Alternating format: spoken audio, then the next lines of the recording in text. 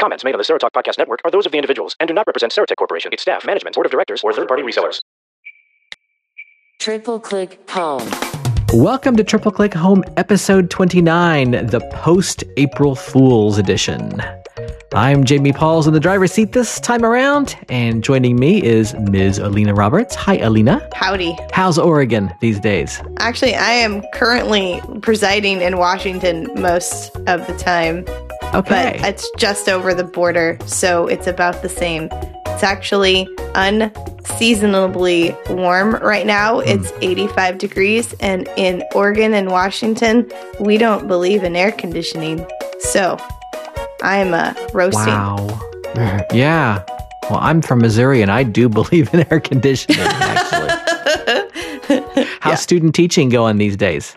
Student teaching is exciting and exhausting and really good. And we're really glad you were actually able to join us, because I know you have got to be worn out. But thank you for being here. Yeah, thank you for having me. Also joining us is another familiar face, pun intended. A very familiar voice, Mr. John Panarese. John, how's it going? All right. How are you doing? Doing okay. You sound kind of mellow tonight, kind of laid back. A little tired, a long week. It's only Tuesday, and I feel like it should be Friday. Uh-huh. Yes. I'm right there with you, John. Could we just skip Wednesday, move Thursday, time? Friday? Yeah. And finally, being the flexible Serotech team member, Serotalk person that she is, Miss Lisa Salinger is sitting in for the ailing Mr. Buddy Brannon. Lisa, how are you? I am doing okay. It has been an interesting day trying to be Buddy. I got to prognosticate a lot because people would call with technical difficulties, and I would prognosticate a cure to the problem, and sometimes I was right. Other times... So you were pretending to be the car talk guys in some situations. Yeah, but you see, you're better than Buddy if you got it right sometimes, you know. That's true. Known for not doing so. Man, John, he's not even here to see, I can get away with that. Ha, ha, ha. Keep the audience listening for the June episode when Buddy responds to said criticism. Yes, well, has his revenge. He takes pride in his lack of abilities to be accurate, except he's been doing a little better here lately, so he's about to... Yeah, a little scary, actually. It is. Well, speaking of prognosticating, people get paid really good money to do that. And why are none of us doing that? Exactly. About half our show is based on these well-paid prognostications here. It's like the leading up to weathermen. WWDC. They get paid when they're right and paid when they're wrong. And they get really well paid, and they're usually wrong. Yeah, they usually are. But we'll see how right or wrong these people are about iOS 8 and OS 10, which we will probably hear something about at WWDC the first week in June. And of course, we'll come back, and hopefully the default Triple Click team configuration will be here. I'll be able to just kind of wear my producer hat, and Mr. Derek Lane, who's also with us tonight, will continue as audio engineer, but we'll have Buddy back in the driver's seat again. But in the meantime, what are they predicting, guys and gals? What are they saying is going to happen here? A lot about iOS, but not much about Mac OS. Lots and lots about iOS. We have a lot more information. In fact, what's going to come for the Mac side is pretty much zilch. Other than interface changes. There's talks of... Yeah, maybe some interface changes, maybe an integration of Siri.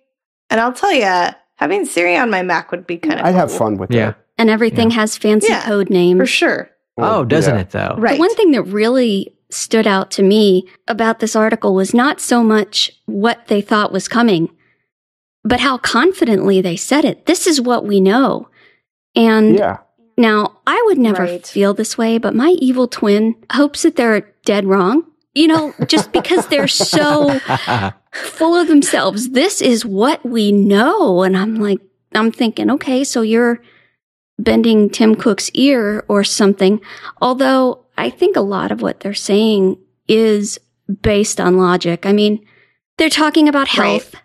I think the integration of transit into maps that's been rumored for quite a while. And from my perspective, it better be integrated because I'm getting a little frustrated with the lack of integration. Well, they have to do something because it was so bad initially, you know?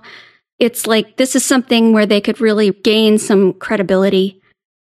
Well, and they're based in Silicon Valley, where public transit is pretty huge. Yeah. And to not have access from the actual app itself is just kind of ridiculous to me. Yeah. The only cautionary note about the transit is I think it says certain cities or selective cities. So it makes it sound to me that there's still going to be the need for third-party applications for, you know, if you're in like, you know, a smaller, quote-unquote, non-populated city or whatever you want to call it. Well, and some towns actually do have apps that are very usable, and some towns don't. I mean, that's just the reality. I found an app recently that was recommended to me called Transit Times, and for $3, it was like, okay, well, at least now I can get access to my bus route information without fussing with a website that's not really screen reader friendly.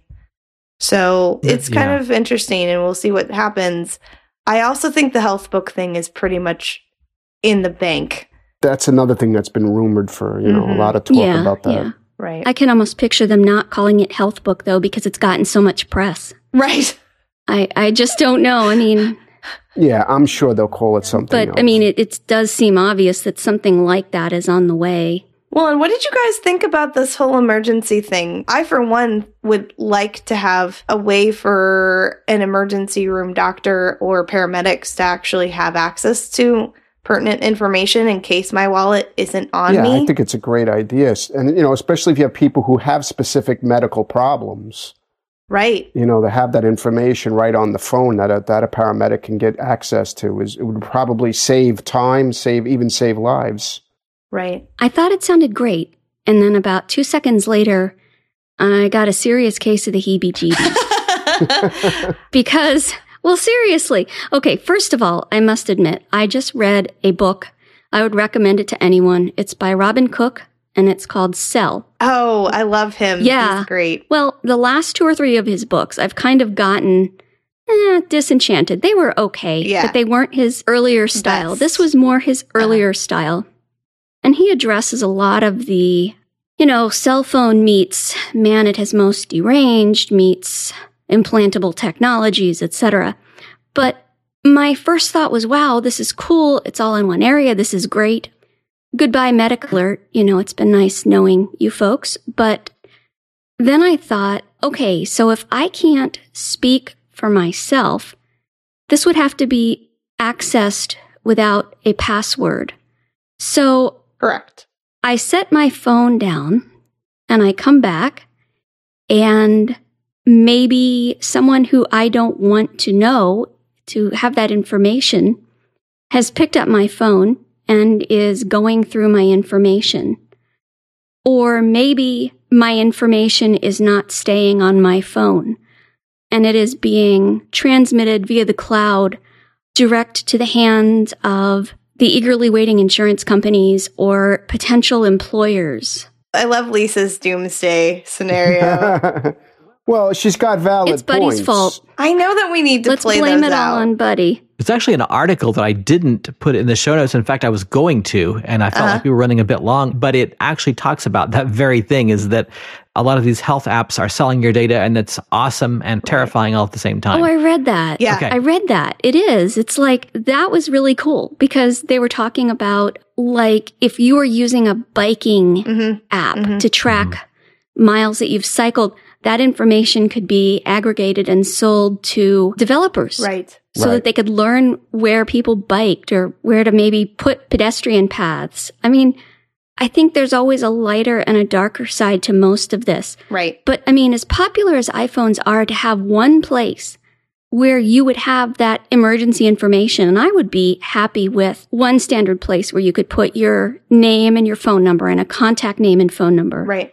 But to have my whole life story on my phone, I mean, I have my prescription list on a thumb drive, and I hand it to the person at the doctor's office so they can print it out or copy it on my computer. And I think, you know, I really liked it better when I just printed it out.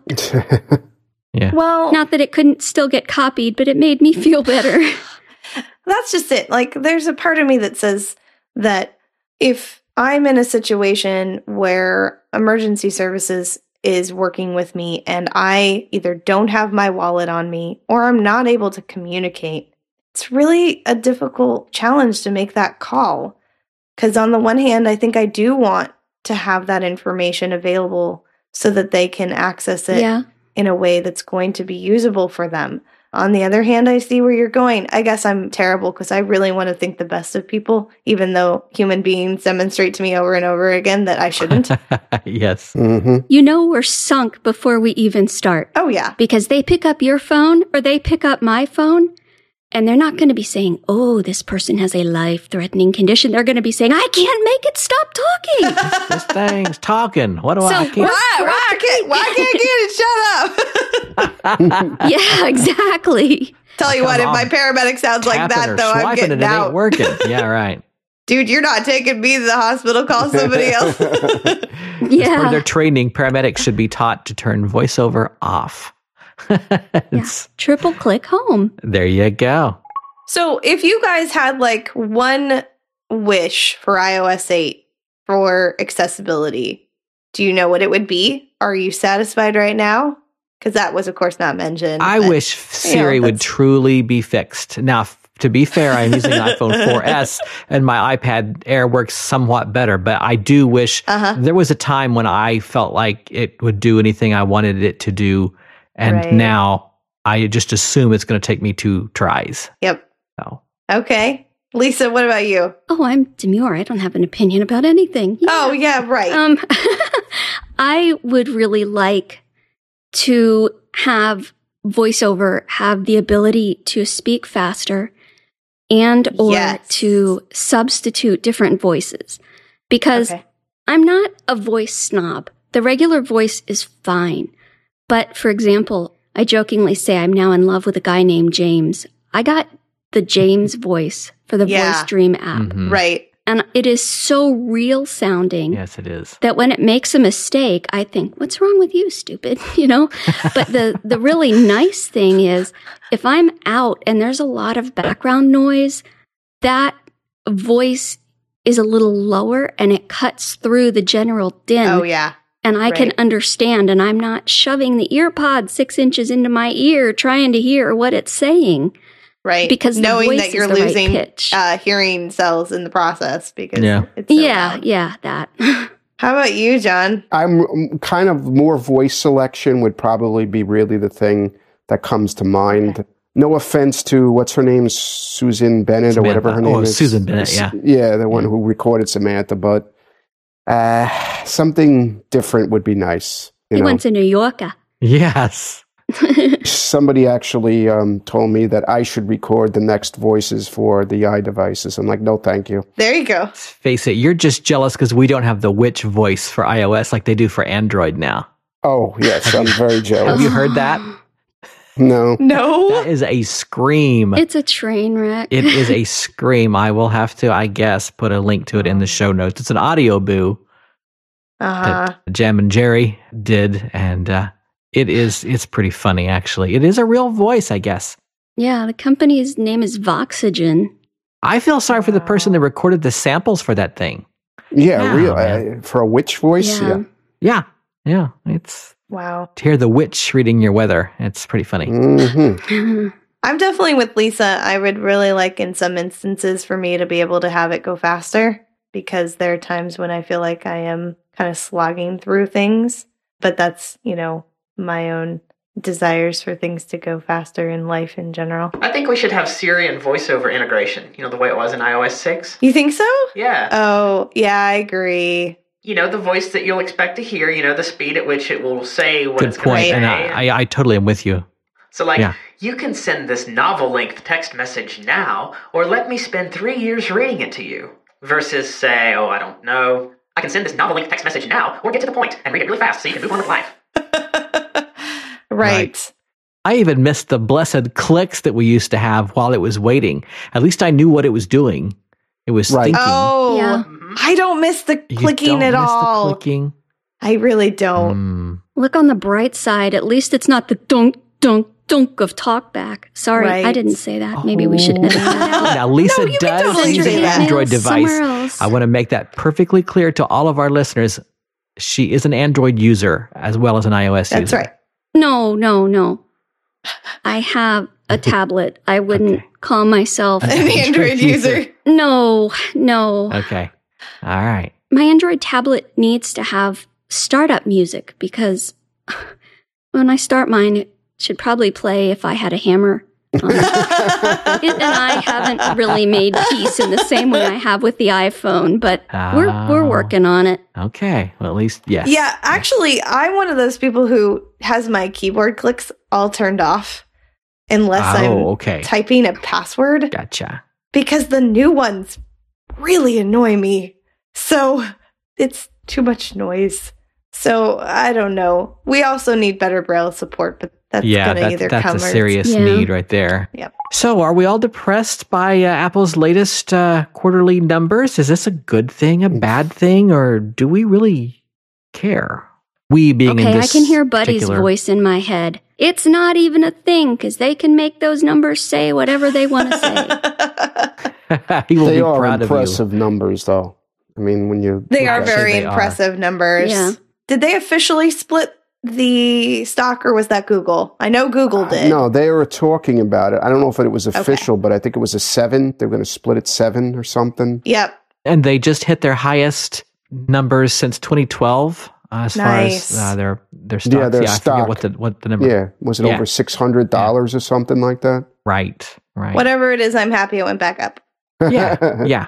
In fact, I think we covered it on I'm not sure if we covered it on Sarah Talk, a story that was how Tim Cook under-promises and over-delivers. It's like we can't give him too much credit now. We can't say that he manipulated not the numbers, but just the assessment of what was going to happen. So anyway, I love watching tech blogs scramble to put whatever slant they want on Apple, whether it's good, bad, or every once in a while, it's truly unbiased. That's kind of rare, but it does happen occasionally. Yeah. Well, and this next article isn't even about a tech writer making a decision. It's the judge who decided that the consumer is the loser.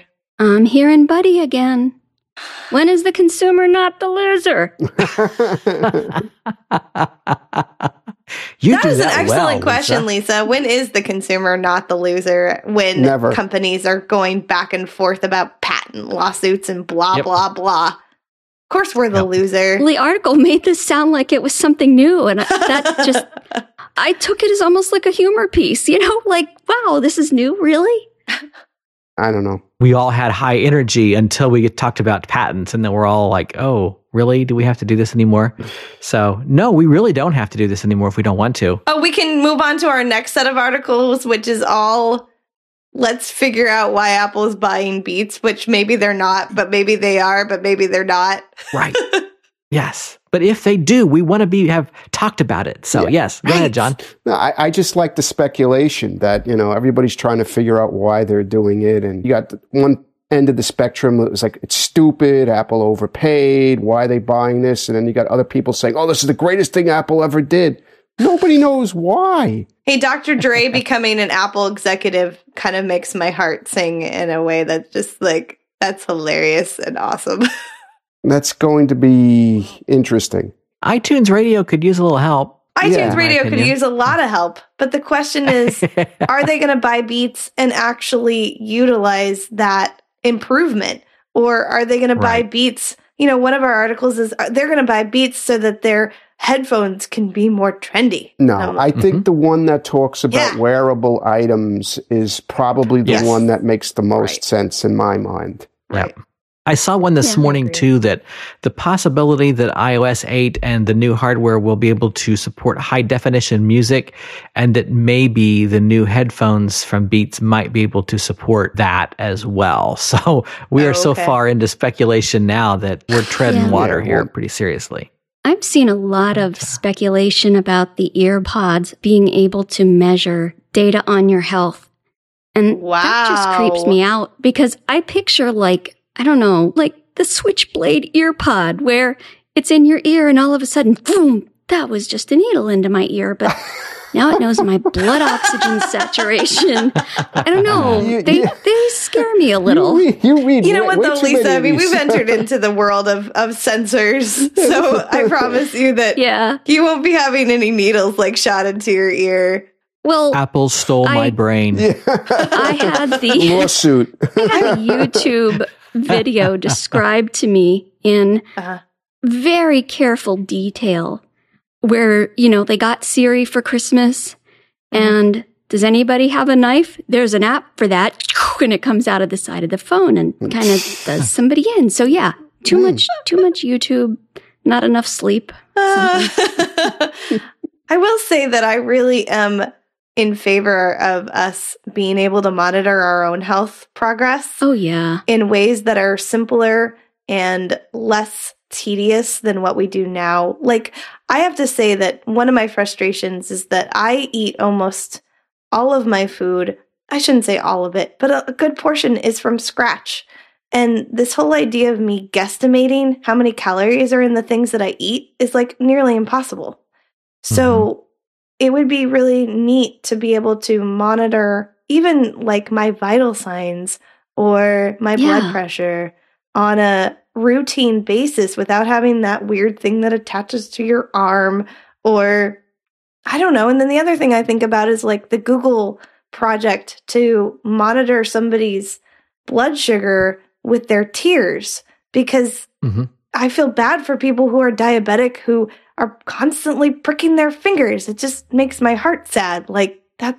Yeah. What an awful thing to do to yourself every single day. So do you have to watch sad movies so you can cry, or how do they do that? Yeah, really? No. Like these are the natural I'm tears. Actually kind of curious. No, it's a good question. You prick yourself in the finger and that makes your tears. Okay. Seriously, I've tested a glucometer when I worked as a rehab teacher. Right. I helped beta test this glucometer. And, I've had shots. I've had blood drawn. Yeah. Fine. No problem. Yeah. Pricking your finger is awful. It hurts. And it does. I don't know. I've not heard sighted people go on and on about this. Right. And I don't think I'm especially a baby about it. I do wonder if it has to do with I'm using those fingers for Braille, so they have more Well, and that's sensitivity. just it. Like, think about how much more sensitive our hands are in general. Yeah. Like 3 days later, 2 days later, sometimes the finger will still hurt. Oh, and geez. It's like there's got to be a better way.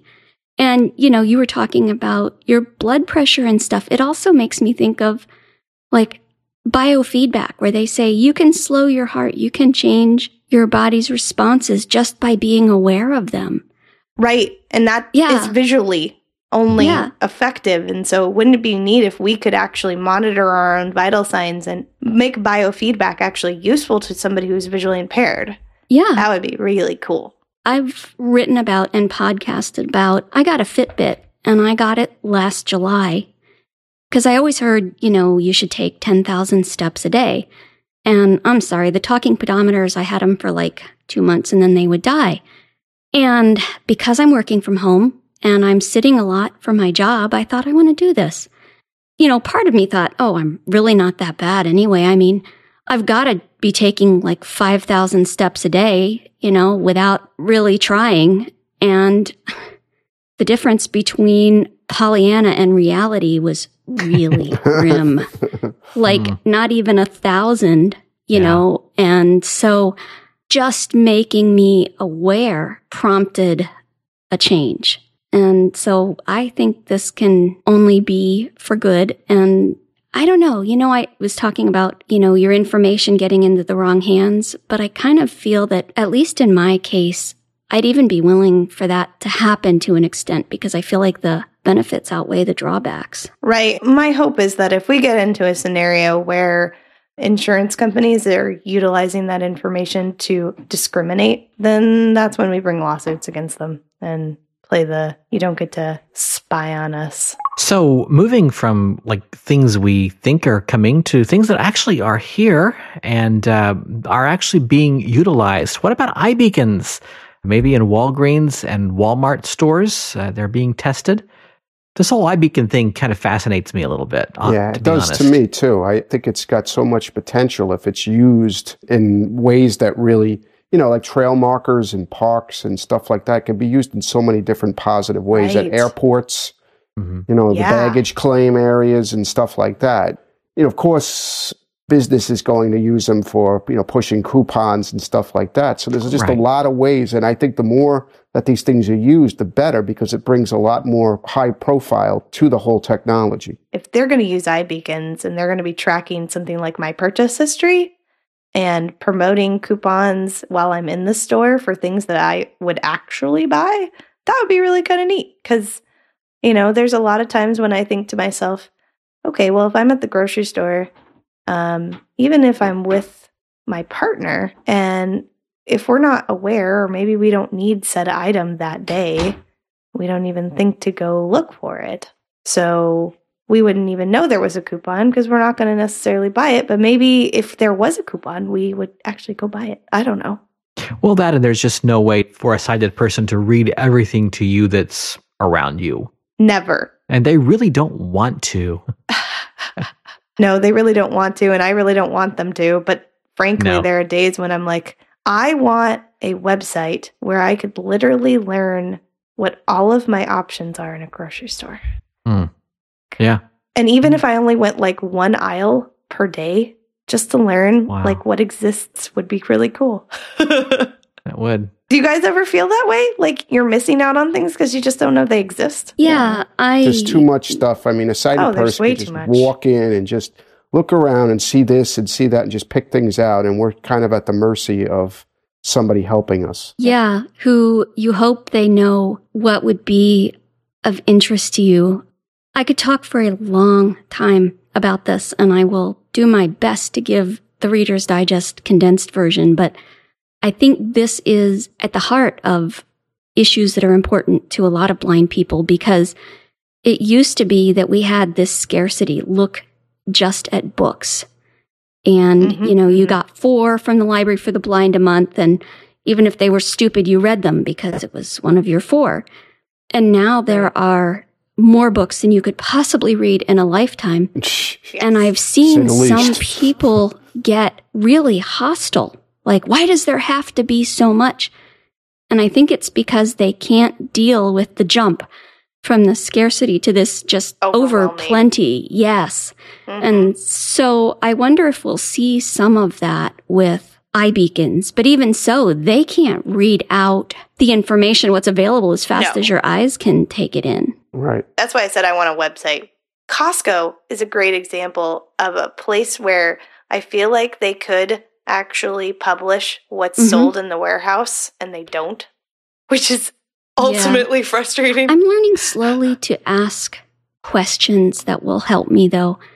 I mean, how many times have we been with other Nice. blind people and you go into a restaurant and the server says, "Oh, they don't have the menu in Braille.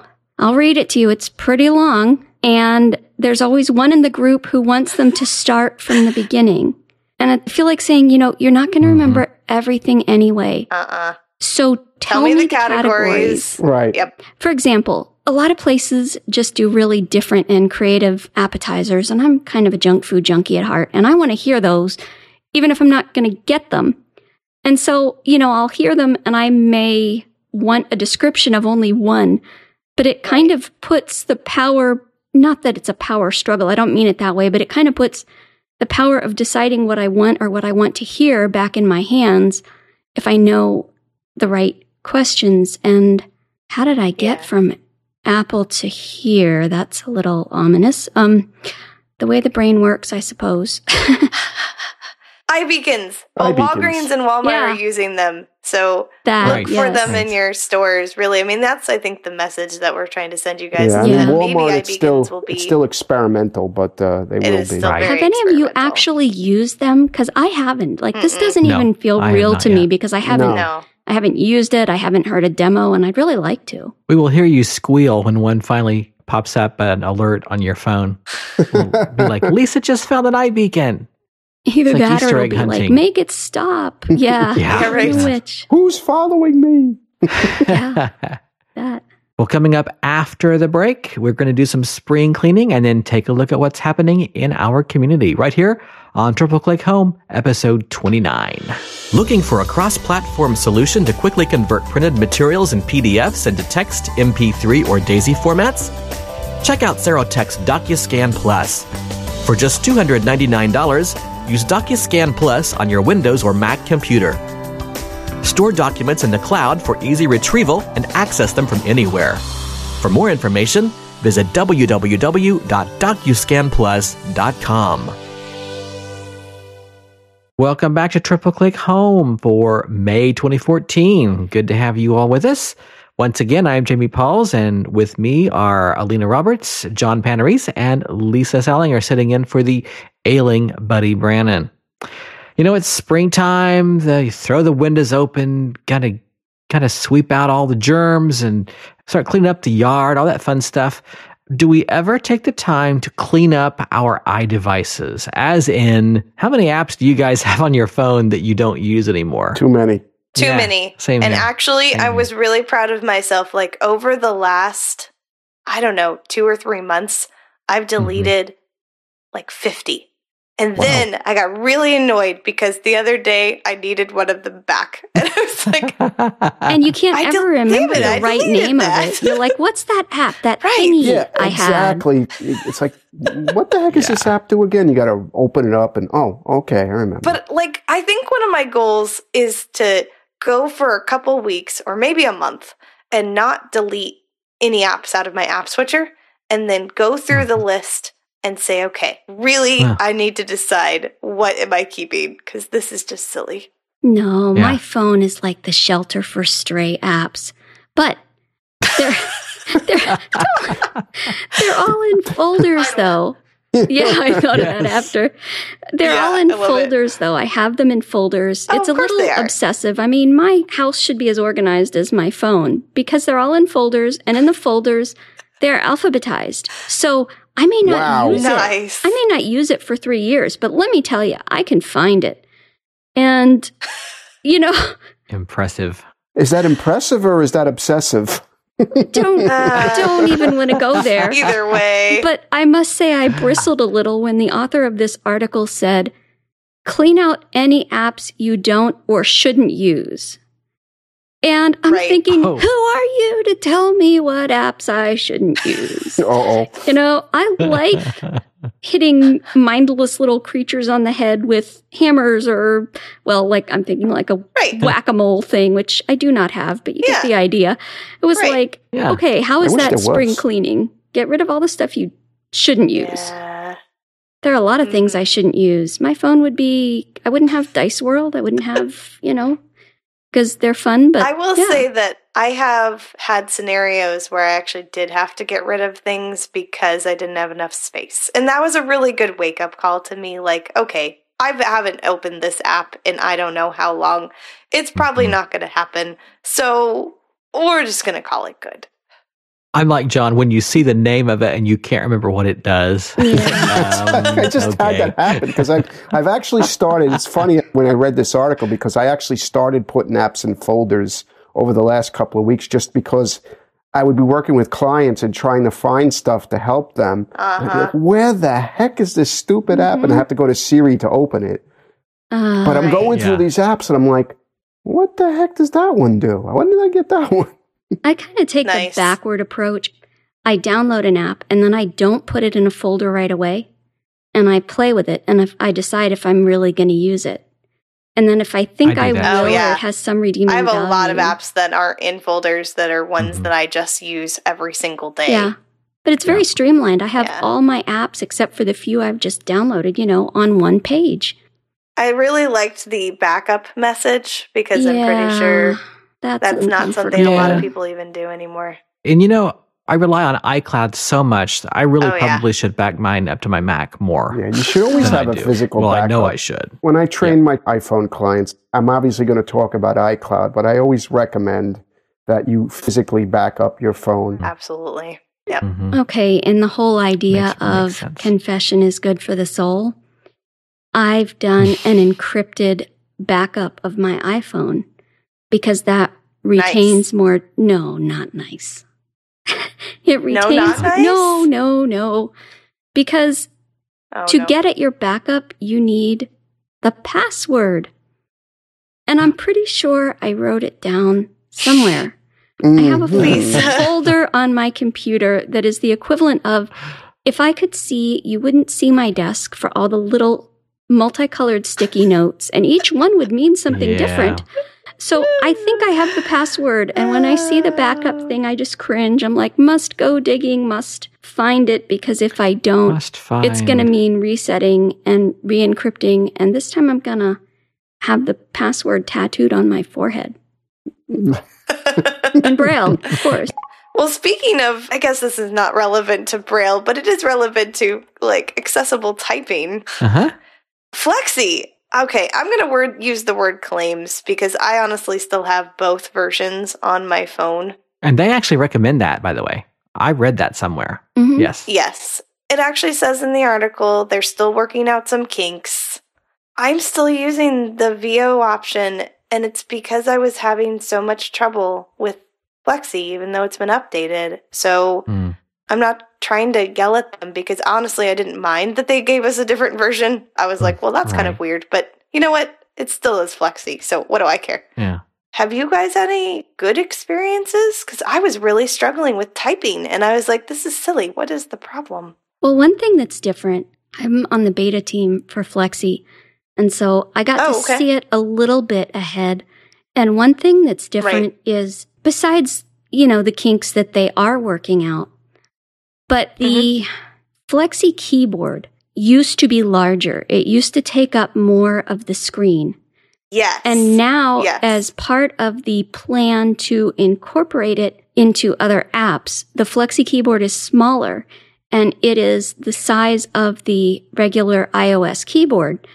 And when I'm touch typing iOS style, I really like that small size. But for Flexi, I don't like it as much because I find I move my hands in larger increments when I'm just typing, for example, with 2 index fingers.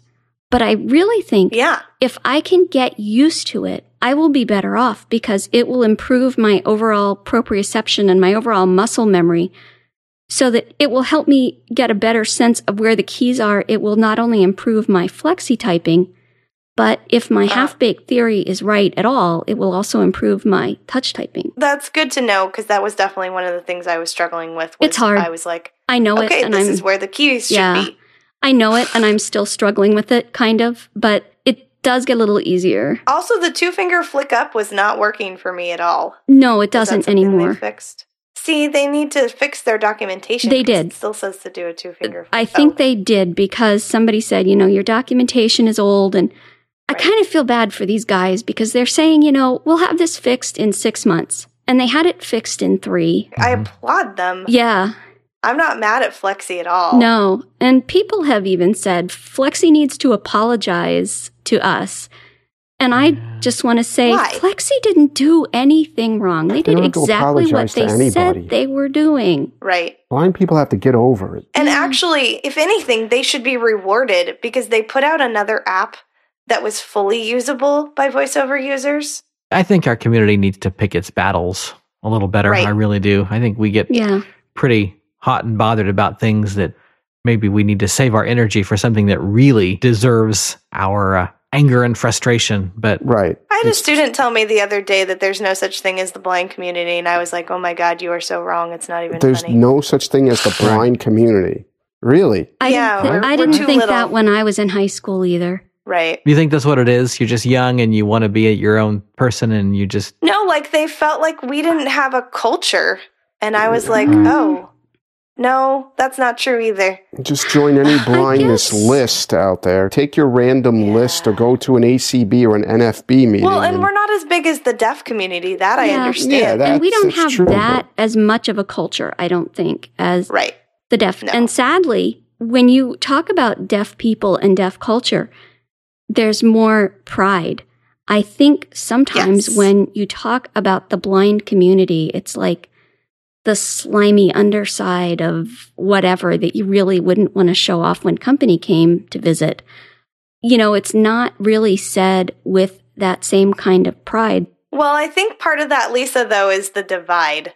There is, because, I hate to say it, but when we created two national organizations that sometimes can't agree on anything, we really did create a situation where I think a lot of us, because I don't belong to either, and I honestly feel like I'm being torn in two different directions in a lot of cases, and I don't want to side with either of them. So then I'm like this out in the middle person where I'm like, don't want to be. Well, I think it's pretty off-putting to developers who don't have a clue about that until they start working on apps for us and with us.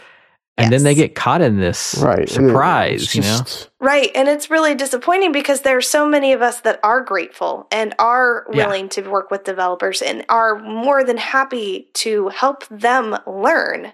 And then we get the people that just can't do anything but be upset. I've talked with my teachers about the frustration I have with our SSI model.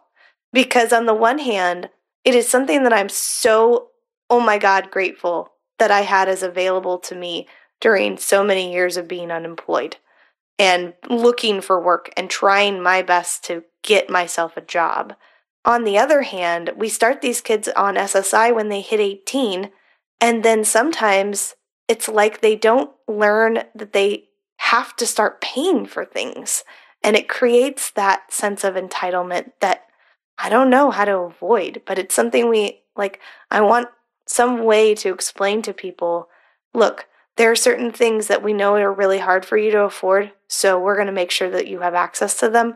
But on the other hand, you're still a human being and you still have the ability to do so many things, so could you please not just sit on your butt and do nothing?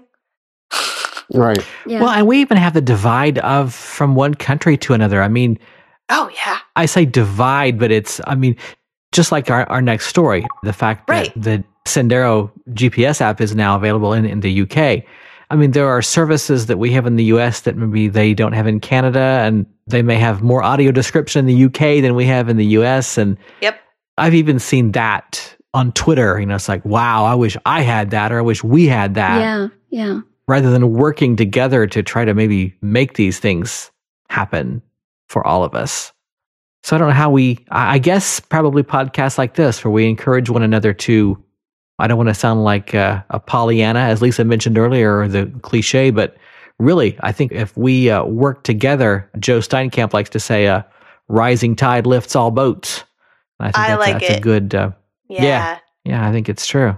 We really do need to work together and realize that ultimately we have the same goal in a lot of cases. Right.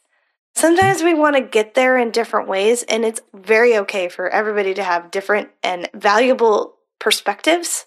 However, arguing with each other and giving people who we have to interact with a bad taste in their mouth really isn't helpful. No. And I don't expect perfection because honestly, there are days when I'm like, you know what? I just don't want to be the ambassador for all blind people right now. I really just, I just want to be me, and whatever that means, you guys just need to deal with it. But I'm sure you guys have all felt that way. Can I just stop being the ambassador for blind people for one day in my life? That would be really cool. Yeah. And I think we have to walk that balance of being us and being who we are, but yet realizing, for better or for worse, like it or not, we do represent what is a community, whatever that means.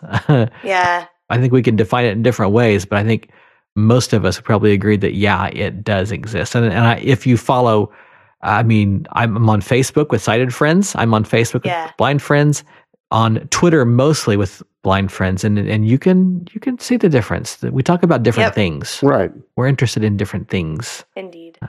Speaking of Sendero, which you alluded to, Jamie, yes, I think it's pretty great that Sendero has reached out to two nonprofit organizations and said, how would you like to participate in sponsoring this application for the funding of developing it? And I think that it's pretty great that RNIB has stood up and said, you know what, we need to bring this to the UK, and that's going to, there's all kinds of challenges that you face when you want to get into the international waters. So I think they did a really good job of making that partnership and deciding that that was the way to go.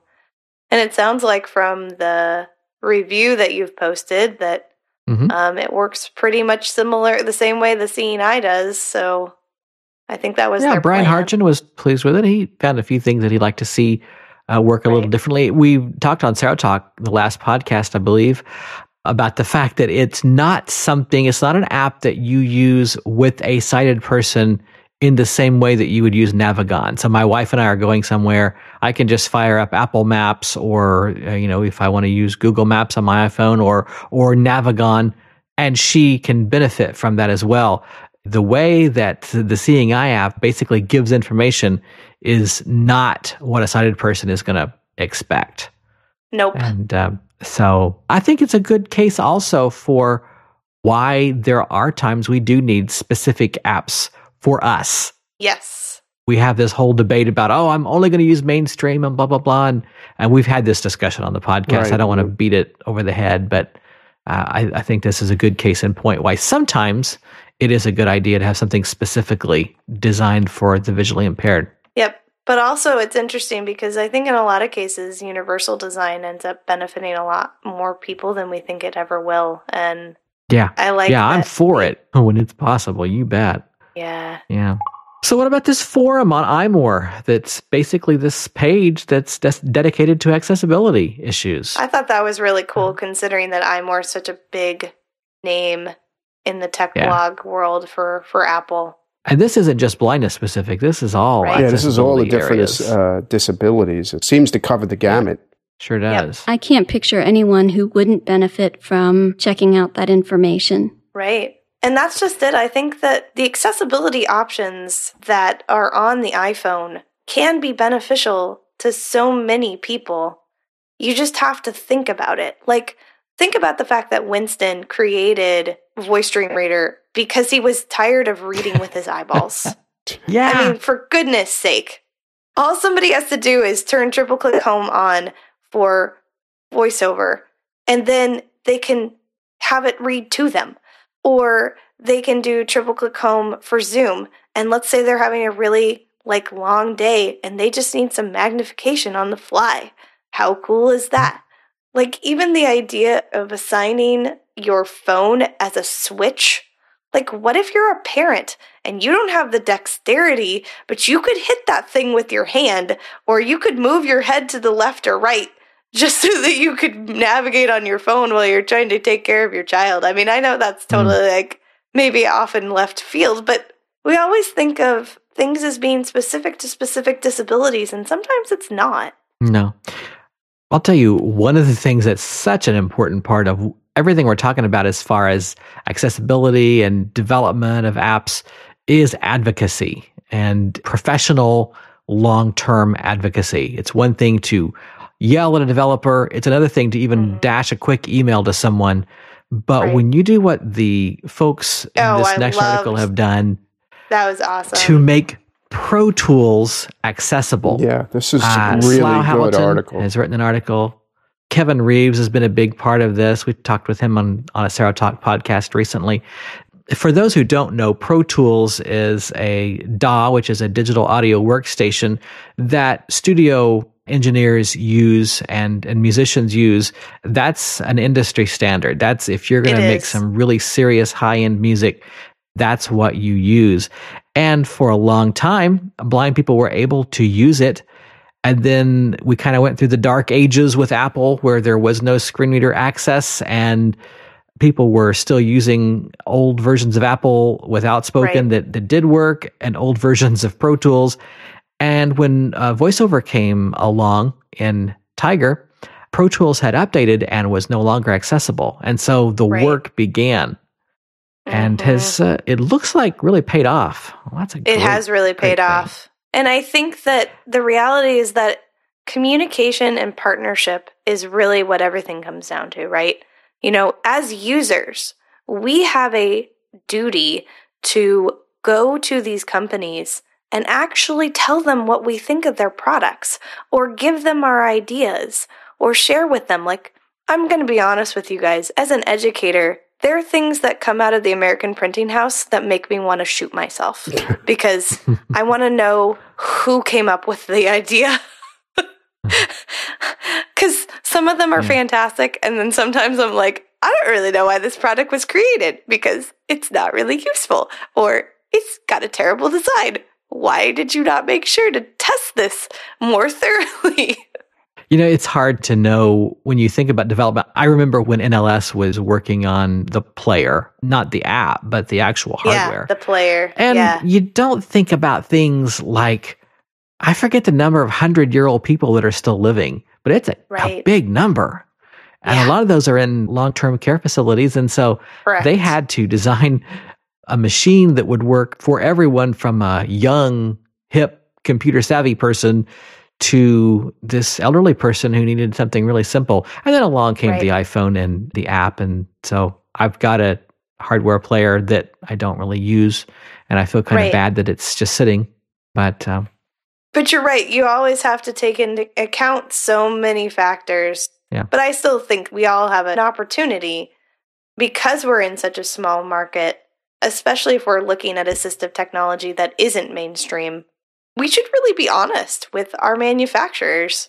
Like, how do we really feel about the design? And how could we make it better for all users? Let them know. Of course, you know, once we've done all this hard work and we're all exhausted from advocating, we just want to watch a good movie. And it looks like Solo DX maybe lives on. Is it dead? It's not dead. Yeah, I was wondering what happened to those folks. Well, they announced that they were done like a couple months ago. Yeah. Like, okay, bye. No, wait, what do you mean you're done? Oh, gosh, don't do that.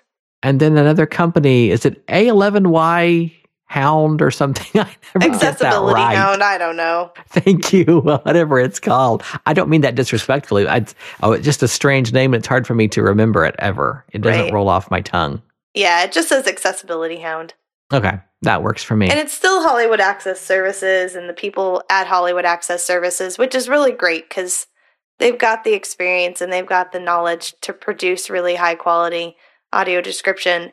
And frankly, when I think, you brought up how much descriptive audio they have in Canada and the UK. Like, seriously, could we get some of that action here? That would be amazing. Yes, bring it on. And honestly, I think the Brits do it so much better than we do. Lisa, what movie would you like to see described? I'm probably the worst person you should ask that of because I'm not really a big movie watcher. I read a lot more than anything. I think it's more, how do I say this? It's more about overall ability. If I'm visiting my family in Harrisburg and my nieces want to go to a movie, I would love to be able to not only go with them and, pay for the movie and or the popcorn or whatever, but to intelligently discuss what's going on. Yeah. If there's a TV on, the show I want to watch is the one that grabs my attention and makes me think, I wonder what's going on there. So it's not so much a particular movie as it is the time, the atmosphere, what's going on at the time. Is it available? Is it just a given? Because as I've gotten a little older, I've turned into the kind of blind person I swore I would never be. And these were people who didn't really watch TV because they just didn't care. But I find that watching TV takes a lot more work than it did when I was a kid and even when I was a younger adult, like in my 20s, because there's more going on and there's less being described.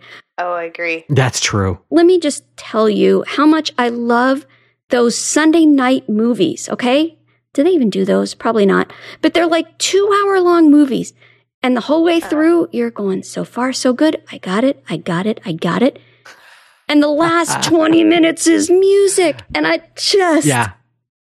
You do I was actually going to say there's so many shows that I've watched over the years where if I don't have a sighted person in the room, it's inevitable that they do this montage at the end of the freaking show, and you're like, I have no idea what's going on. This is making me crazy. Oh my God, I'm missing something critical because they almost always make it critical.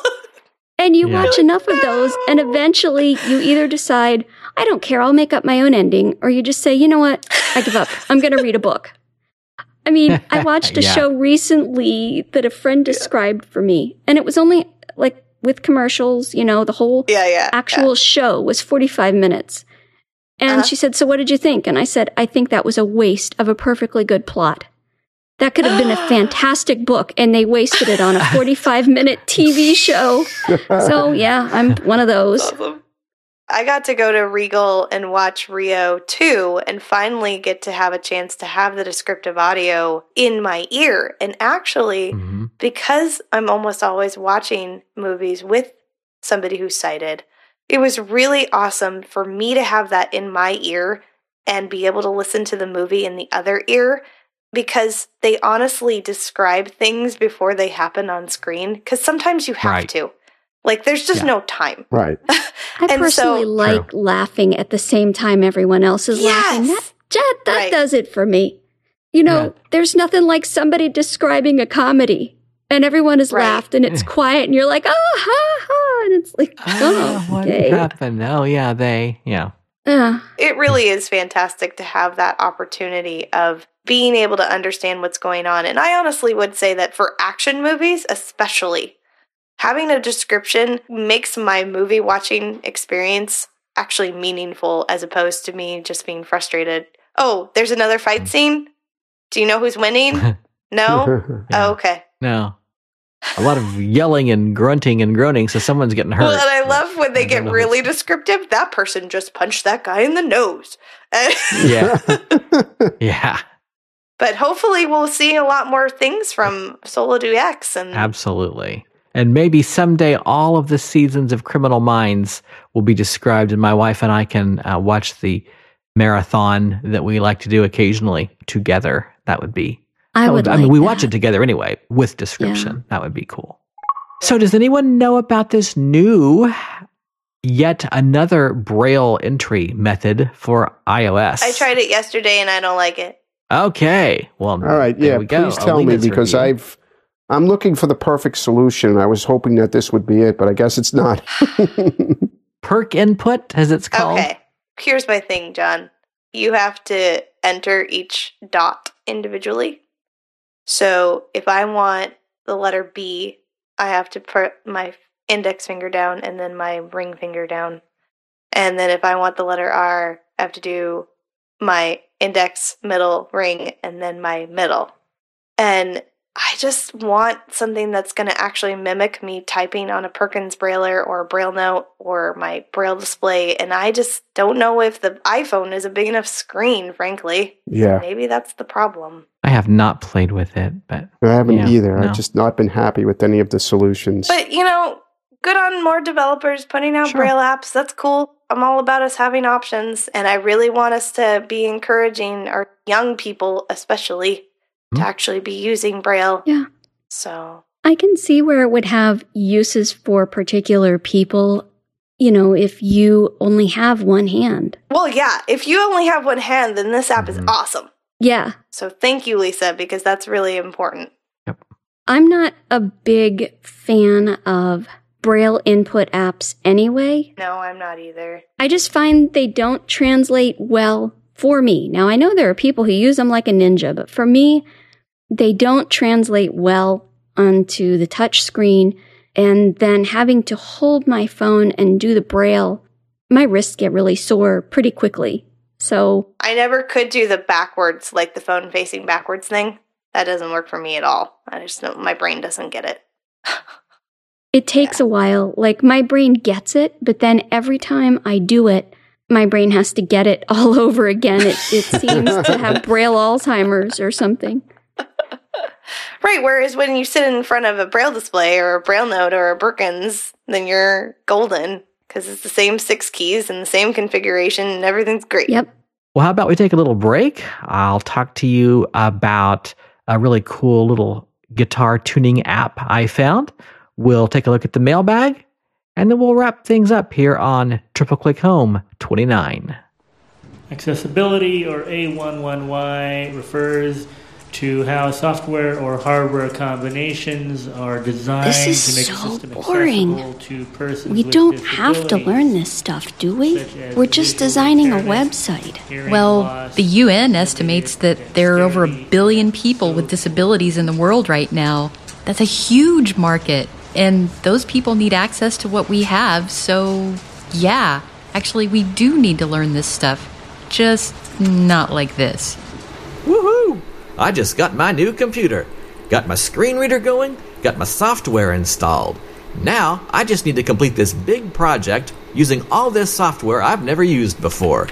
No worries. I know what I'm doing. Select all items. Selection deleted. Maybe not so much. I really should have gotten some training on this stuff. But how? For situations like these, we need the Accessibility TV network, delivering the best affordable video, audio, and text-based training for design professionals, accessibility experts, assistive technology trainers, and users. In order to finance the creation of the infrastructure for this network and develop courses, EasyFire LLC is creating a crowdfunding campaign, and you can be a part of it. Get in early on this exciting opportunity to remake training as we know it. Accessibility TV, or A11Y TV, will create a subscription-based network that will provide you with searchable, relevant, and affordable courses suited for your needs. Delivered via the web or mobile app, these courses will be designed and presented by industry-leading experts. The Accessibility TV network will make sure that you understand the needs of people with disabilities, no matter what job requires you to serve their needs. Or, as trainers or individuals with disabilities, you will have the latest resources you need to be the most independent you can be. The funds from this campaign will go to pay the highly qualified professionals who will deliver the best training experience you can find. And, by participating in this campaign, EasyFire has designed rewards so that you can receive the best benefits of your early support. You'll be able to tell us what training needs you have. Find courses on popular assistive technologies and how to use them with the software or websites you want to visit. As trainers, use the material to create and teach your own courses. Take as many courses as you want after the launch. Have access to video, audio, or text. Evaluate yourself to make sure you've learned the skills you need. Earn continuing education credits. Contribute now and double your subscription when Accessibility TV launches in the spring. For example, pay for a year, get an extra year free. This is a great idea and all, which means it's going to be really expensive, right? Wrong. How about the ability to view all courses for assistive technology users, have access to mobile apps and the mobile website, plus access to written, video, or audio course material for just $70 a year? And remember that when you contribute now, you get double what you pay for. That means a 2-year subscription when the service launches in the spring for a contribution of $70. To view all our subscription options and to make your contribution, visit www.a11y.tv. That's A11Y.tv. Or visit www.accessibility.training. Hey everyone, this is Jamie Pauls, and today I'd like to talk to you about a very simple app called Talking Tuner. It's an app that I use to tune my guitar when I do music therapy.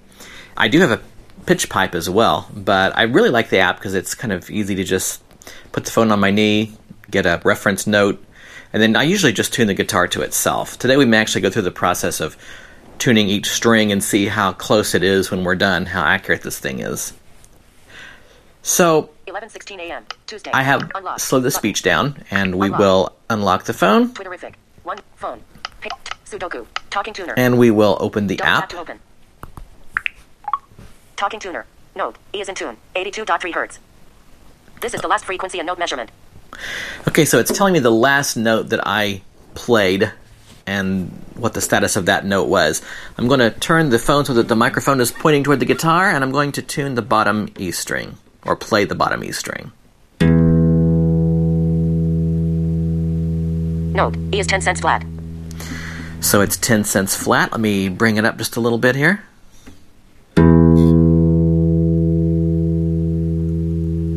Note. E is 5 cents flat.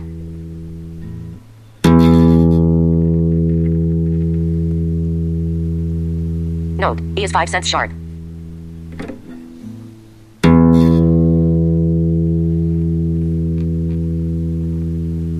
Note. E is 5 cents sharp.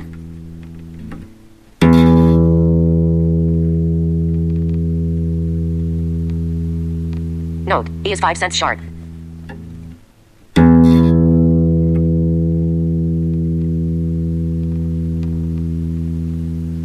Note, E is 5 cents sharp.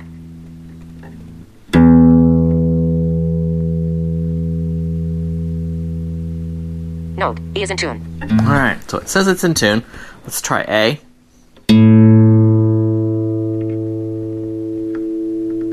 Note, A is 5 cents flat.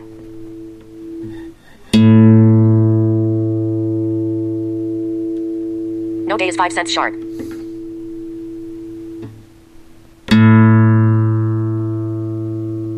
Note, A is 5 cents sharp. Note, A is 5 cents sharp. Note, A is 5 cents sharp. Note, A is 5 cents flat. Note, A is 5 cents flat. Note, A is 5 cents flat. Note, A is in tune.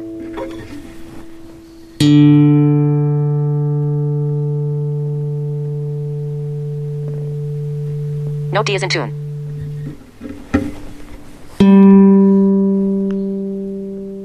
Note, G is 5 cents flat.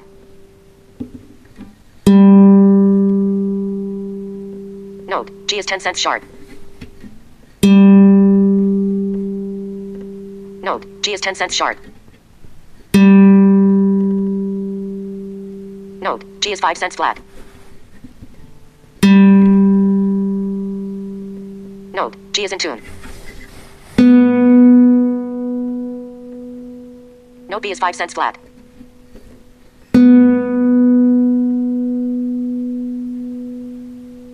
Note, B is in tune.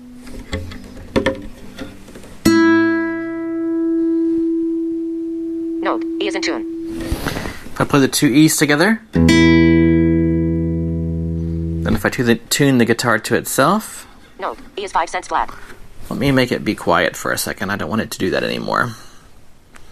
Home. Close the app, lock the phone. We'll check this out.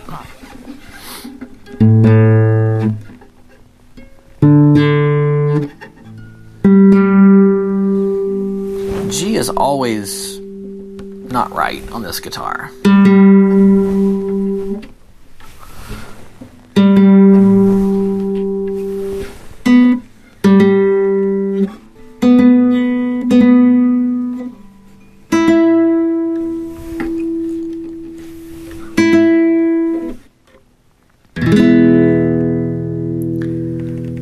Not perfect. I don't have perfect pitch. If I did, I suppose I wouldn't need a tuner.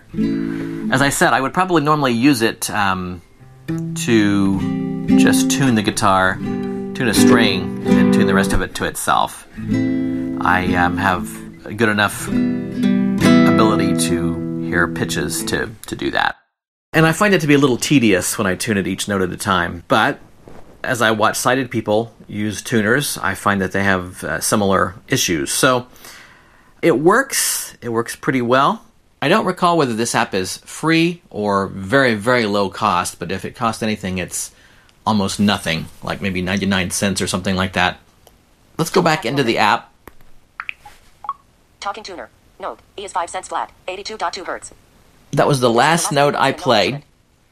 If I flick right... Speaks the closest note name in English. Button. Press to speak the last note and frequency measurement, if any. Cents are units of 100th of a semitone. So it can tell me frequencies if I prefer. Auto speak. Enable automatic speaking. Switch button. On. When on, speaks the last note name and tuning as soon as the sound ends. Double tap to toggle setting. Current sound level equals 2.4. A measurement of the current microphone input sound level. Sets the input volume level needed for sound detection and tuning. 3.0. Adjustable. Swipe. Tuning sound threshold equals 3.0. See help and information. Button. Pop talking music tuner. Alright, so let's, actually just for the fun of it, let's turn off voiceover. Voiceover off. And let's, play a note.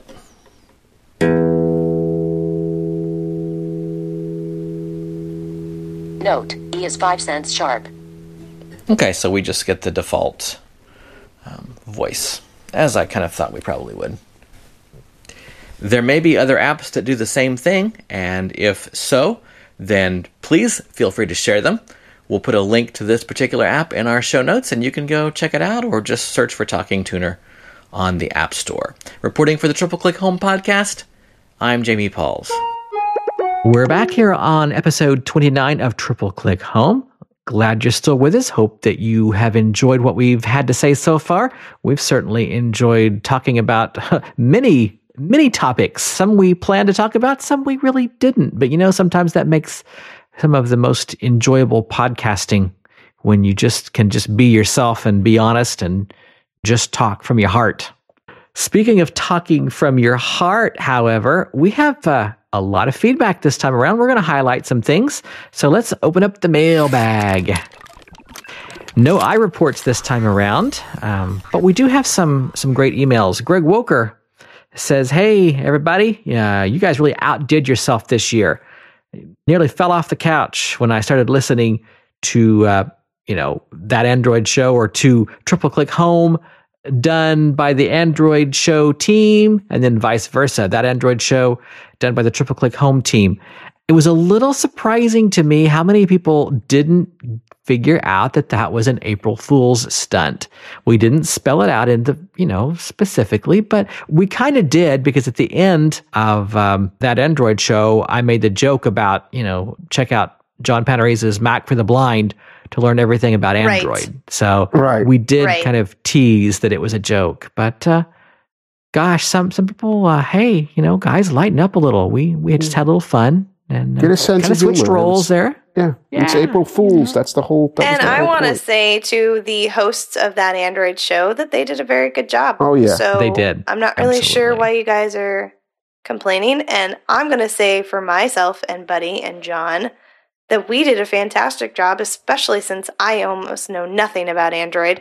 I think we did a very good job of discussing Android and presenting it to you guys in a professional and meaningful manner. And if you have a problem with that, then, you wait till next year and see what we do to you. Yeah, now we'll really get you next time. Yeah, if you got mad at us for having two very serious podcasts that were done professionally, maybe that you're just asking for us to do something even meaner. I don't know. What lurks in the mind of the Sarotech team? The shadow knows, and he's not telling. That's right. Yeah, the shadow knows, and he had a nervous breakdown. Yes. Right. Got a couple of emails from Tony. First, he liked the snappy pace and the review drop-ins and wanted to know if maybe we would do more of that. Well, absolutely. We will take all constructive feedback. And more reviews are coming, more interviews are coming. Try to keep things moving, kind of keep you guys guessing as to what we've got planned. We don't want to be too predictable or too familiar, so we're always changing things up. But thanks for letting us know what you like. Also, Tony wants to know, what's all this stuff about closing apps? Do I really need to do it? What happens if I don't do it? Alina, you want to kind of address that one a little bit? So think of closing apps as the same thing as when you quit out a program on your computer. I only close apps for a couple of reasons. One reason is that they're not responding or behaving properly, and that can be for all kinds of reasons. They're all software related, and that's above my head, so don't ask me what those reasons are. But in my opinion, if something's acting funky, then I'm going to close it. Or my favorite is the ones where they crash, and then you're back on your home screen, and you're like, wait, what? And you try to open it, and it won't open. So then I close them, because sometimes your system needs for you to actually shut down the application. Like literally tell it, okay, you're no longer in memory, you're now in the background, I can launch you, but you have gone to sleep and you are not there. Or you're there, but you're not there. Whereas if you don't close them, then they are there. They're just sleeping and happy to be ready for you. They stay in the app switcher. That's why they call it the app switcher. Exactly. The other reason to close an app is if it's running on GPS. Yes. And once you get to your destination, if you don't close said application and then you come back to your battery and suddenly it's like half of what it was when you walked in the door, that's why, because you kept a GPS running application in the background and it's sucking your battery life. I actually have kind of gone to both ends of the pendulum as it involves cleaning out the app switcher. I used to be obsessive with a capital O about doing it multiple times a day. You know, if I used an app, I would clean it out. Oh, I know. Well, I've also heard of customers who say, you know, and I have some private iPhone students, and they say, you know, I can't get apps to open on my iPhone, and then you have them go into the app switcher and you find out they have 60 things in there. I also had heard that cleaning out the app switcher can save you battery life. Yes. And then I saw this great, and that I think is, as Alina said, really the case with GPS apps. But then I saw this great article, and I'm thinking you guys discussed it last month. I'm not sure. Okay. But it was all about preserving your iPhone's battery. Right. If you didn't, you should. There's another buddy moment. Right. But I think you did. But they were saying, don't be stupid about cleaning out your app switcher. You know, you don't have to do it constantly. That sometimes relaunching those apps uses more battery and more processor power than just letting them sit. Right. So what I find I do, at least for me, it's kind of a happy medium, is I will go through the app switcher at night. Okay. And I'll clean it out. And I mean, I remember thinking, oh, if I close clock, it won't wake me in the morning. Or if I close my phone, it won't ring. No, you know, some things just work no matter what you do to them. But I find that for me, once a day really is kind of a nice sort of a happy medium if such a thing exists. Okay. All right. You guys should also be aware that even though they're in the background, this is actually something really important to go through your settings and check what apps are actually being refreshed in the background, because that is also a giant battery suck. And if you don't need it to do that, then you need to let the iPhone know, hey, please stop. I don't want you to do that. I have done anymore. the automatic updating since iOS 7, and I'm thinking about shutting that off. Just because there are times when apps don't want them to update. For accessibility reasons, especially. Right. Or if you just plain have control issues. Do you guys have a weather app that you can recommend as we sit here? Because WeatherBug is no longer accessible unless somebody sets it up for me. And then the Weather Channel just got updated. Now it's broken completely. Okay. Menu Weather. And Weather Office. Okay. They have a free and a paid. Okay. And I don't know why, IMAP Weather or IMAP Weather Radio, I believe it's called. Good options there.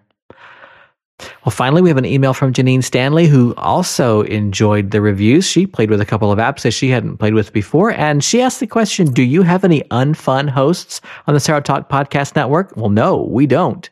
And if we ever get one, we'll boot them off. So just telling you right now. Why would we want fun, not fun hosts? We would not allow it. I'm telling you. No, we don't want to be twit. Oh, did I say that? Oh, ouch. Sorry. Okay. There are seriously people on the Twit network where I'm like, you get paid, I don't know how much money to do the job you're doing right now. And I'm really, really irritated by the fact that you're just sitting there with this frown on your face.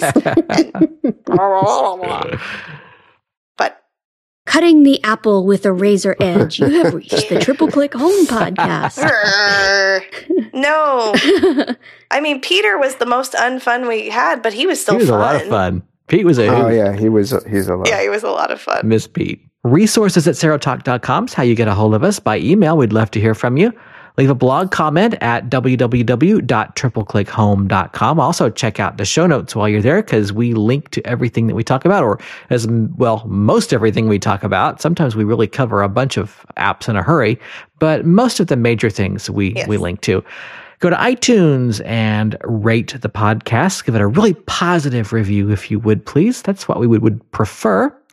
Also, an iReport is most welcome on iBlink Radio using your iOS device or your Android device. You can use either one with our wonderful iBlink Radio app. And finally, along with following us on Twitter, twitter.com/tripleclickhome. And now, really finally, you can call the Blab line 866-997-2522. 822. Nice. And speaking of Twitter, the last I knew, we were in the 9,000 range. So we are close to 10,000 followers. That's I can't even say that with a straight face. It just boggles my mind. But really? We are so grateful. I remember we were trying to get to 2,000 and 3,000. Yeah, right. No kidding.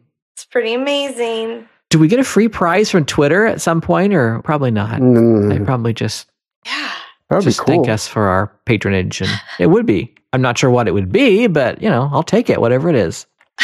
Present, free, yeah, I'll take it. My favorite flavor, free. So I don't know how I feel about this next article because I want my Apple TV to be my cable box. Interesting. Honestly. Why your iPhone might be better than the Apple TV. Well, so here's the kind of the takeaway from this. A lot of networks, TV stations are offering their own apps, and you can watch content. But when you read this article, you kind of got to jump through some hoops, like be a cable subscriber, whatever. Yeah. Have an accessible and you have app. to have a bunch of different apps and hope they're accessible, right? You do have to have a bunch of different apps. I got the Comedy Central app being really excited that I was going to be able to watch The Daily Show on my iPhone. Nope. Wow. I can access the show information. I can access the episode information. And when I click on it, nothing happens. Oh. Woo, woo. I remember being so excited when I could use Amazon Instant Video to watch movies and TV shows and stuff. And now wouldn't that be nice to have that back? That would be wonderful. Please, Amazon, give us that back. May I refer you back to that article on spring cleaning your iPhone? Getting rid of all those unused apps. That I wish I hadn't auto-updated. Yeah. This article sounds like a lot of trial and error, though. It might work with your cable subscription. It might not. They're not even adding the accessibility layer on top of all of that, the voiceover accessibility. If you're an Optimum subscriber here on the East Coast, don't bother because their app was broken. It was really accessible when it first came out and really wonderful. I used to change the stations on my nephews when they'd be watching their cartoons. I'd stand in the kitchen with my back to the den and change the station on them, and they'd be, how did the TV John, change? you're such a sly dog, man. There's a ghost in my television. That's right. I turn on and go, how did that happen? There's lots of things to say about Comcast that are probably not very positive, but I gotta say that their commitment to accessibility seems to be a little bit higher than a lot of the other cable companies, so that's pretty cool. We also should remember that, according to the feds, they don't have a lot of time to figure out this whole accessible cable box thing, so hope that they've got a plan. Indeed. And maybe a new Apple TV in the fall. Who knows? It looks like Apple employees are now switching to the iPhone for quick pay instead of the iPod Touch. Is it because the iPod's going away, kinda Alina? cool. Or is it just because that what John just said makes sense? It does make sense. And no, I don't think the iPod Touch is going anywhere. No, I don't think so either. But maybe I'm wrong. Well, I mean, this article kind of threw that possibility in there, but I don't know that they really seriously dwelt on it. And just yada yada. They got to toss it in More there. speculation in Apple world. Yes, indeed. We make a living speculating. But actually, Apple Store employees make a living selling products. So that's probably, these things are accessible, right? For many, there are several blind Apple employees around the country. Yes. Good deal. And the iPod Touch is oftentimes what gets chosen for students who are blind. Although at this point, I think the iPad Mini is a better option. From a perspective of all the education apps that are available only on the iPad. That's a good point.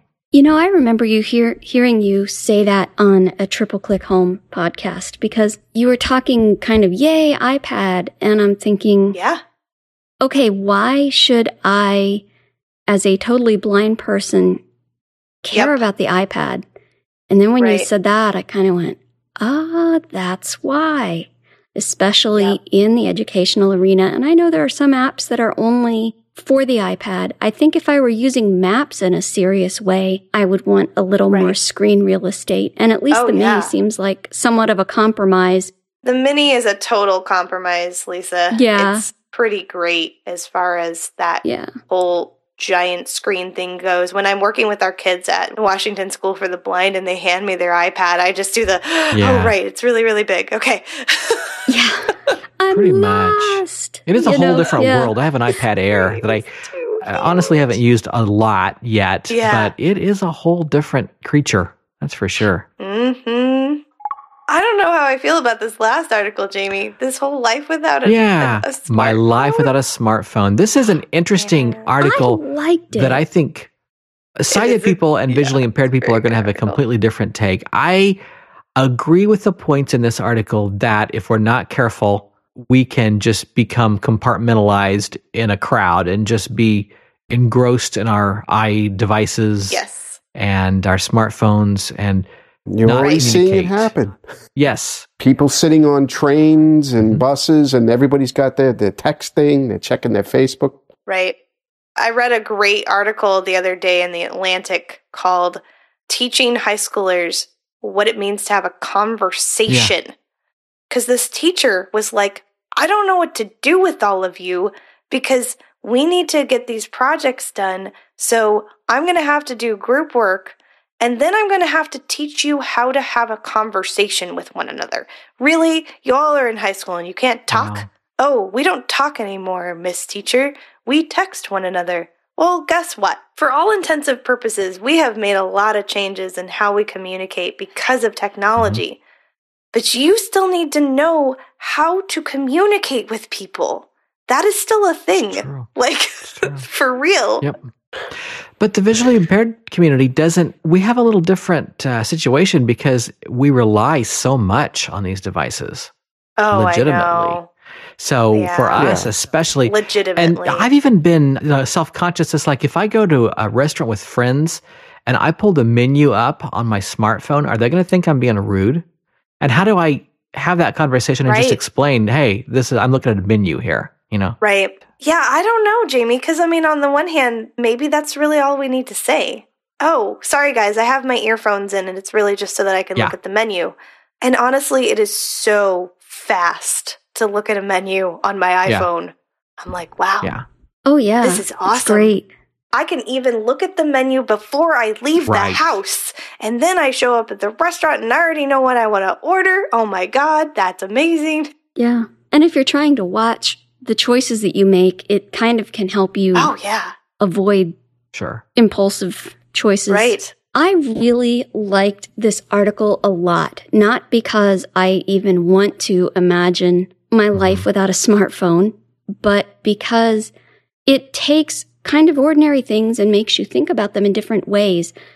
My favorite part of the article was a few words that she wrote, and they were, inconvenience breeds resourcefulness and curiosity. And, I think that's something that people don't even have anymore. This kind of memory, this sequential memory, like, okay, if I'm going here, I need to remember to bring ... the address with me, etc. I think it does allow us to be a bit more scattered. And I think she was talking about looking up the name of an actor or actress in a movie. And I think it's good for us to stretch our brains by not always having that curiosity satisfied immediately. Right. Would I give up my smartphone to have more curiosity? Probably not. But that doesn't mean it's the best choice. Well, and for us, would I give up my smartphone if it meant that I no longer had access to the amount of information that I have now? No, I wouldn't. Because it really has changed the world for people like us, where we can suddenly relate. I love the fact that if somebody recommends a book to me now, you can get it. There is actually a likelihood that I'll find it in an accessible format. That is exciting to me. Here's a cool thing. Somebody that I know of was publishing a book, and it was due out today. Now, 5-7 years ago, okay, well, maybe it'll be on audio, or if I have the time and the patience, I'll get it and I'll scan it. And this is a huge bummer because if you order it ahead of time, you get these pre-publication bonuses. Right. Well, I ordered this ahead of time and I got the pre-publication bonuses. And this morning on the release date, I get an email from Amazon. Depending on your settings, your new book is either in your library or it has been delivered to your Kindle. Voila. Yeah. I mean, that's fantastic. Fantastic. It's a whole new world, guys. It really is just amazing. And I think you're right, Alina. We just need to be honest with our sighted friends and family. I mean, because I will often say, guys, I've got one earbud in so I can just isolate speech so I can hear it. And I think people are fine with that. Right. As long as you just explain. But yeah. John, would you give up your phone? No. No. He's like, I'm not the type of person who's always doing stuff on the phone, but it's too valuable a thing to give up. yeah. It's too much of a tool for us. Right. I mean, I'm not the person who's texting and Facebooking and everything else all the time. I just don't. It's just not what I do. But by the same token, when I need to use it for a specific reason, it's there. I'll tell you what, when you're lost and you can access what freaking intersection you're at. That's right. Yep. It's pretty awesome, especially when there are no people around and you're like, well, I know that my traffic. I'm all alone, but I have my phone. I'm pretty sure I turned left on this and street. therefore I'm not lost. Well, I am, but I won't be for long. I once was lost, but now I'm found because my GPS has made the sound that lets me know. That was so off the cuff. It was scary. That was good. Very much. Very nice. No more rhyming, I promise. No more poetry for the evening. As a matter of fact, I think it's probably time we draw this podcast to a close. Let's go eat something, get something to drink, just kind of relax and chill out. And wherever you are, whatever you're doing, whatever the time of day it is, eat something just because we are, okay? Right. That's right. I'd like to thank you for listening. I'd like to thank all of you, Lisa, Alina, and John, for joining me tonight. Send Buddy an email or a tweet saying get well. Of course, by the time you hear this, he will be, but that's okay. He can use the get well anyway. And we missed you. That would actually be better. That's right. We're going to come to you pretty soon in June because WWDC is the first week in June. We'll get the Apple keynote. We'll find out what really is going to happen, or at least some of what's going to happen. And we'll come back and we will tell you all about it, theorize, and basically be wrong. Yes, that as well. Alina, how can they follow you on Twitter? No, I'm not very active these days, but if you still want to follow me on Twitter, because student teaching has consumed my entire life, you can follow me at twitter.com/blindperspective. That's BLINDPERSPECTIV. Miss Lisa? I am also not terribly active on Twitter. People find this oddly amusing, I guess, but I'm far less verbose on Twitter than I am in person. But if you would like to follow me there, you can do so. My Twitter name is LISASALI. Those are both S's as in Sam. It's just the first 8 letters of my name. It messes with people's heads far more than I thought it would be. That was either an accident or a side benefit. I like how you're Lisa Ali for my screen reader. Yeah, I know. It's Lisa Ali. Okay, yeah. It says everything from Lisa Sally to Lasassally, depending on... Yes. Oh, Lasassally. That's what it says. That's right. Yeah. That's okay. How about you, Jamie? How can they follow you?